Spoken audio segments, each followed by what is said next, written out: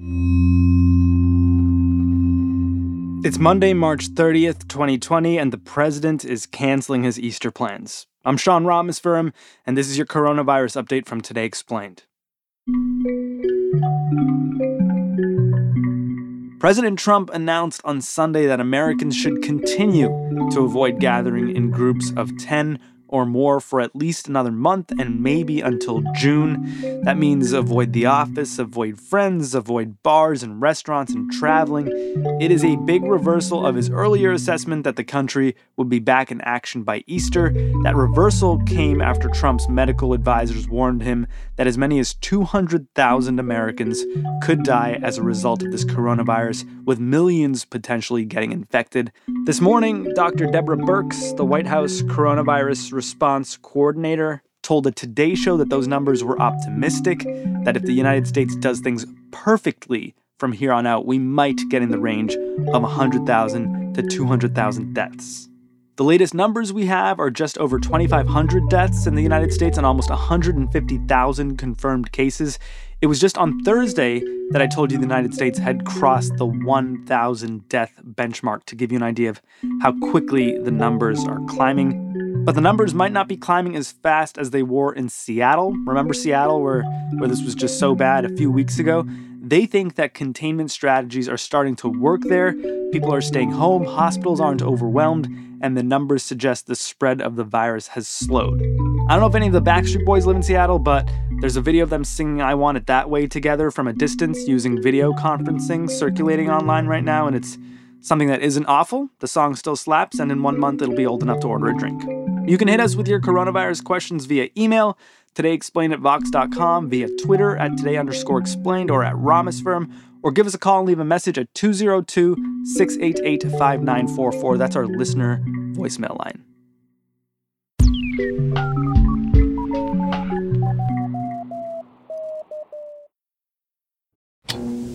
Does your life change once a month because of your period? Oh, what a disaster. Let me tell it to you straight. Unexplainable Can change the way you feel about your period. For the next 2 weeks, Unexplainable is doing a series on the scientific treasures hidden in periods. You wouldn't think so, but it's wonderful. Fabulous. I call it just plain smart. Remember, there's a feeling with unexplainable. it can actually change the way you feel about your period.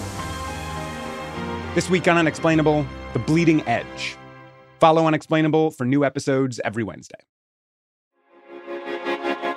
This week on The Gray Area, Stephen Markley, author of the novel The Deluge, on why he was compelled to write an epic book about climate change. If 50 years from now we have used this period in history to turn the corner on the climate crisis, and you and I and everybody listening to this was a part of that, that is an incredible way to spend one's life. That's This Week on The Gray Area, available wherever you get your podcasts.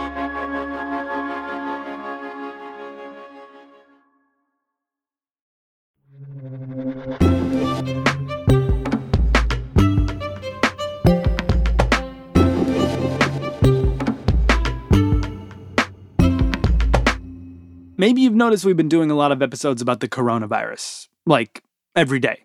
But it's not just us. I'm willing to bet a lot of your favorite podcasts have been covering this pandemic wall to wall. Our friends over at Reset certainly have. In case you're not familiar, it's a Vox podcast all about how technology is changing our world. But lately, the show's been focused on the science and technology of this pandemic. And today we're going to bring you an example, a great episode Ariel and her crew just did on what the coronavirus does to your body. So the virus is basically a spiky ball. Those spikes recognize and latch onto a protein called ACE2, which is found on the surface of our cells. And like a key fitting into a lock, that is the first step to launching an infection. Ed Yong is a science writer for The Atlantic, who often writes about the microscopic world. When we think about the catastrophe that the world is facing, I mean, this tiny little mote with just the barest scrap of genes has just brought the modern global order to its knees. And that's kind of humbling, I think. Ed says there's still a lot that we don't know about SARS-CoV-2. That's the name of the coronavirus that we're up against. But scientists have started to make a rough sketch of the virus's biology. So today on the show, what do we know about how the virus works inside our bodies? This is Reset.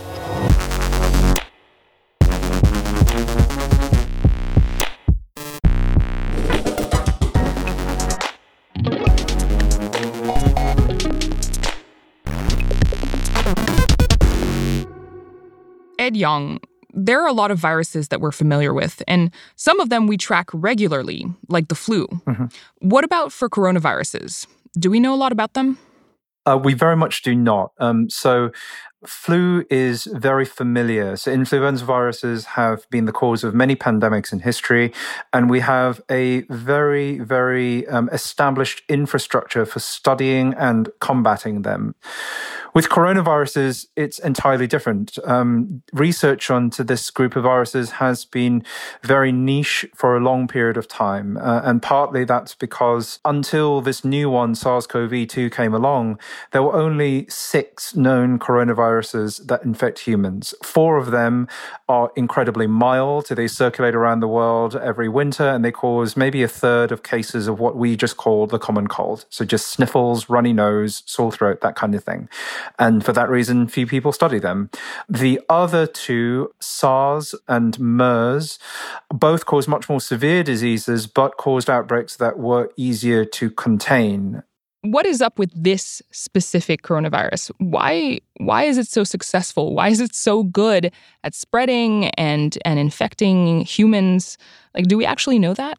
So I would say that we don't. But I think based on what we know, we can at least try and put together a plausible hypothesis.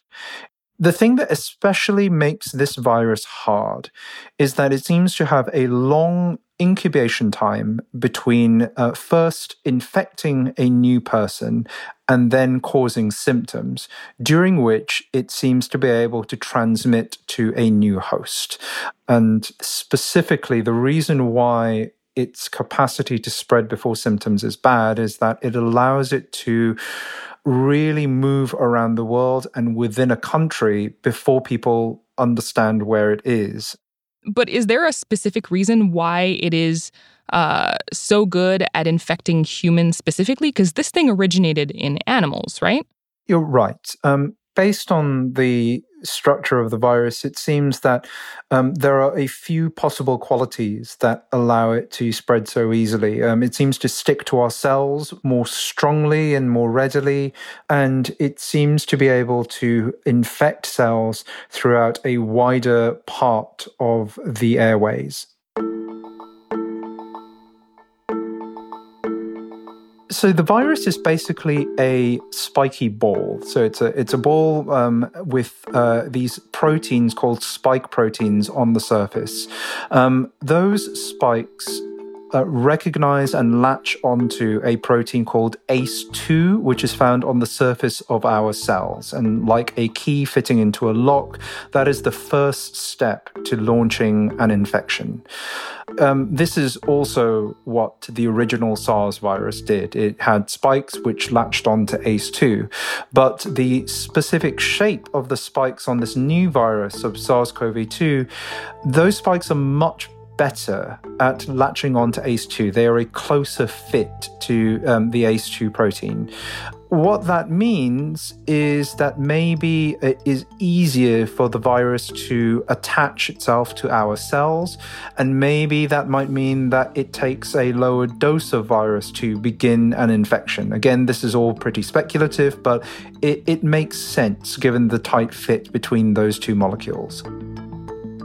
Okay, so the first thing is that this virus is better than previous coronaviruses at sticking to our cells. What's the second thing? Right. Now, then, once that first attachment is made, the spike protein must be split into its 2 separate halves in order for the infection to continue. With the original SARS virus, that split did not happen very easily, but with this new virus, it can be done by an enzyme called furin, which cuts the 2 halves apart. And furin, notably, is widespread. It's made by the human body, and it's found in a lot of different types of tissues. And again, that might be important for explaining some of the weird characteristics of this virus. Like what? Most respiratory viruses tend to infect either the upper or the lower airways. Okay. If they infect the upper airways, they spread very easily, but they tend to cause mild illnesses like a, running nose or what have you. If they infect the lower airways, they tend to cause more severe illness like pneumonia, but they are also harder to spread. SARS-CoV-2 seems to infect both sites, and maybe that's because it relies on that widespread furin enzyme, and maybe that might explain some of its sneakiness. Maybe it spreads easily when it infects the upper airways before then moving to the lower ones to cause more severe illness. It kind of sounds like it's just very good at what it does. So what are the odds of that actually happening? What are the odds of having a coronavirus that has this particular combination of traits? Right, sure. So whenever a new threat like this happens, there are always conspiracy theories about whether the new pathogen was designed or engineered to infect humans. And certainly it does nothing to quell those theories when you hear that it's so well adapted to infecting human cells. It sounds improbable that a virus that was lurking in some wild animal should have exactly those right traits and then somehow manage to find its way into a human body. But there are a lot of coronaviruses out there that we don't know about. And I think that's the reality of the world that a lot of us don't understand, that wild animals harbor millions, maybe billions of different kinds of coronaviruses. Even though the odds that any one of them might infect us very well and cause a pandemic of the kind we're seeing are very low, it actually becomes a reasonably likely scenario given how many possible viruses there are out there.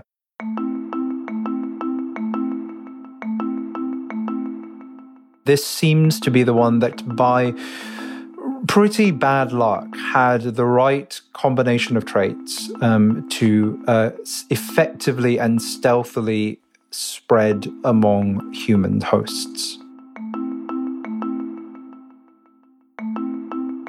After the break, what this coronavirus does inside the body, and whether you should be worried that this virus is mutating.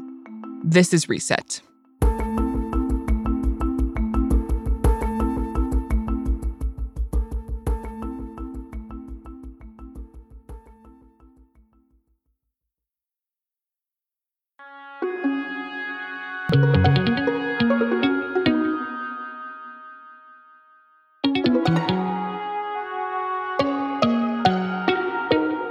Hey, just a reminder that you're listening to an episode of Reset in your Today Explained feed today.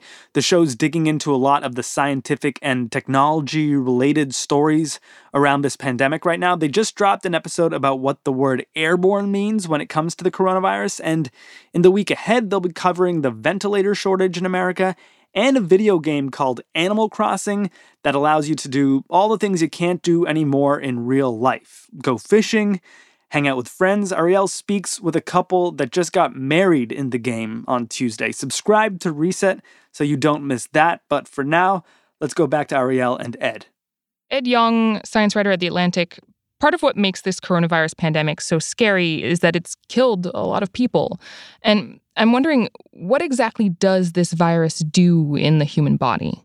Yeah, so again, we're left to speculate a little bit based on a combination of medical experience from people around the world, the results of, I think, only one autopsy to date, and then our understanding of what similar viruses like SARS have done in the past. So this is a likely scenario. It may not be a 100% accurate one, but it's sort of the best of what we've got right now. The virus seems to infect cells in the airways. It gets into those cells, reproduces, and then makes more copies of itself, causes the cells to die. Dying cells slough off from the airways and carry the virus down into the lungs where the infections proceed even further. So now you've got a bunch of dead cells, you've got fluid building up in the lungs. All of these can cause problems for people who are infected, making it more difficult to breathe. So is that the reason why having ventilators has suddenly become so important? This is absolutely why ventilators are really important. The virus causes havoc in the respiratory system and makes it more difficult for people to breathe, is the long and short of it. But the really serious problems seem to occur not just as a consequence of the infection itself, but because of the body's attempt to fight that infection. So the immune system will typically mount some kind of defense against the virus, but in some cases, that defense goes berserk. So the immune system radically overreacts and launches what is known as a cytokine storm. Is that where the fever comes in? No, the fever is part of the standard immune response. So fever, inflammation, and a lot of the symptoms that we typically associate with these kinds of viruses, that's just your body trying to fight back. Okay. A lot of the more severe problems that people have experienced is the result of the body trying to fight back essentially too hard. And those kinds of reactions, that cytokine storm, are pretty common for a lot of new and severe infections. We saw them with the 1918 flu pandemic. We saw them with I think the 2009 flu pandemic. A lot of these new emerging infections cause the immune system to overreact because nothing like them has ever been encountered by an immunologically naive population before. And that overreaction drives a lot of the more severe symptoms that we see among the most severe cases of COVID-19. So I'm glad you brought up the more severe cases because, as we all know, some people experience mild fever and chills and they eventually get over it, while others are being hospitalized right now. Right. So do we know why that is? Do we know the reason why some people are affected so strongly while others are not? So I would say that unfortunately we don't. Certainly age seems to be a factor in that older people are at greater risk of more severe illness and sadly of dying from the disease. We don't really know why that is. It might just be that older people are less able to mount an efficient initial immune response against the virus. But there are almost certainly other factors at work here. We know that even within an age group, some people are more likely to get severe disease than others. Maybe that has something to do with their genetics. I think that's very likely. It might have to do with, for example, the initial amounts of virus that they are exposed to. A lot of younger people who seem to be doing really badly are healthcare workers who might be exposed to much higher levels of virus because they're treating people who are very sick. Other aspects of the immune system, like people's pre-existing degree of immunity, not to this virus, but just in terms of how well their immune system is working, that might have an impact. There are lots of possible variables, and we don't know which one of those is important right now, which means that we only have a very crude understanding of who is at risk and who is not. So right now we're working to squash a virus that we know still very little about, but that is replicating effectively in humans. And I'm wondering, that always comes with a chance of mutation, right? Where a virus's genetic makeup might change a bit, which is perfectly normal, except that some mutations are more important than others. So could the virus behind COVID-19 mutate and become even more effective? Certainly, it doesn't seem that way right now. None of the mutations that have thus far cropped up seem to be having a significant effect on the course of the illness or the course of the pandemic around the world. Now, that was certainly true when I spoke to virologists about 4 or 5 days ago. Maybe that has changed already. The science around the virus is moving very, very quickly. Here's what I think is pretty safe to say. We can absolutely assume, and we can already see, that mutations will arise. It may well be that the virus changes in important ways in the future. I would be surprised if those changes lead to a much faster rate of transmission, for example, or a much higher rate of fatality, because this thing is already very good at infecting people and very good at spreading. I think it is hard to imagine what would drive it to benefit from spreading even further to a degree that would then let the mutations behind that enhanced ability become fixed in the population. So I don't know. It's entirely plausible. I'm not sure how likely it is, but I will stress that one of the problems that we've had in dealing with this virus and this pandemic in general has sort of been a failure of imagination. Like we really have, it really has gone beyond a lot of what we thought might happen. And by we, I don't just mean like the general population, but also a lot of people who think very deeply about issues of preparedness and the threat of pandemics. So, I'm definitely not ruling anything out, but certainly I think we need a lot more evidence before we come to any conclusions about what the virus might or might not do in the future. And in the meantime, there's a gigantic fire that needs to be put out. Is there any chance that this fire might be put out by this coming summer? Will warmer weather just help this thing go away? I highly doubt it in the absence of other stringent control measures. We're already seeing spread in places like Singapore, which is in the tropics, or in Australia, which is only just coming out of its summer. I think the way to think about it is that this is a wildfire spreading among a field full of tinder, and expecting the summer to help is like expecting a very gentle rain to douse that fire. It probably won't happen, which is why other measures like getting hospitals ready and social distancing and all the like are really important.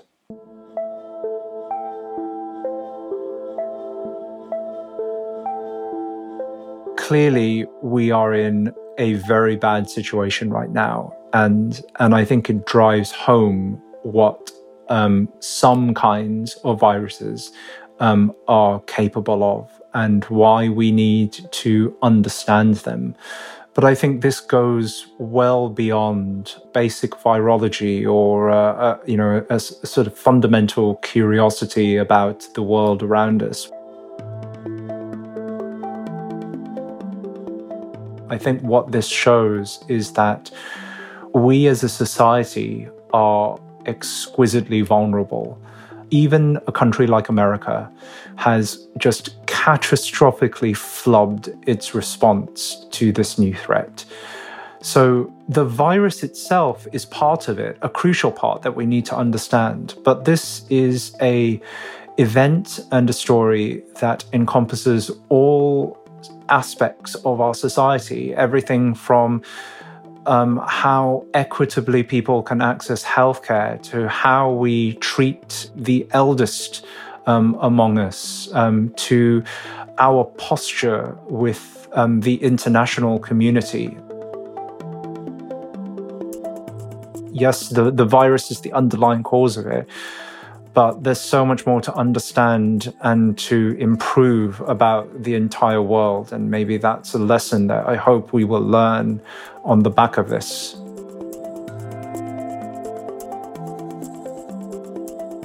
Ed Yong is a science writer at The Atlantic.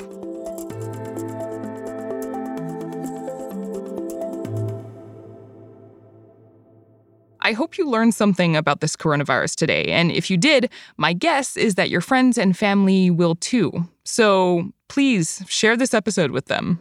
And of course, subscribe to the show. Reset is all about explaining the science behind these kinds of problems and the technology driving solutions, or occasionally making these problems worse. I'm Ariel Zimros. This is Reset. To get in touch with me, follow me on Twitter. I'm at ADRS. We publish episodes 3 times a week, on Tuesdays, Thursdays, and Sundays. Later, nerds.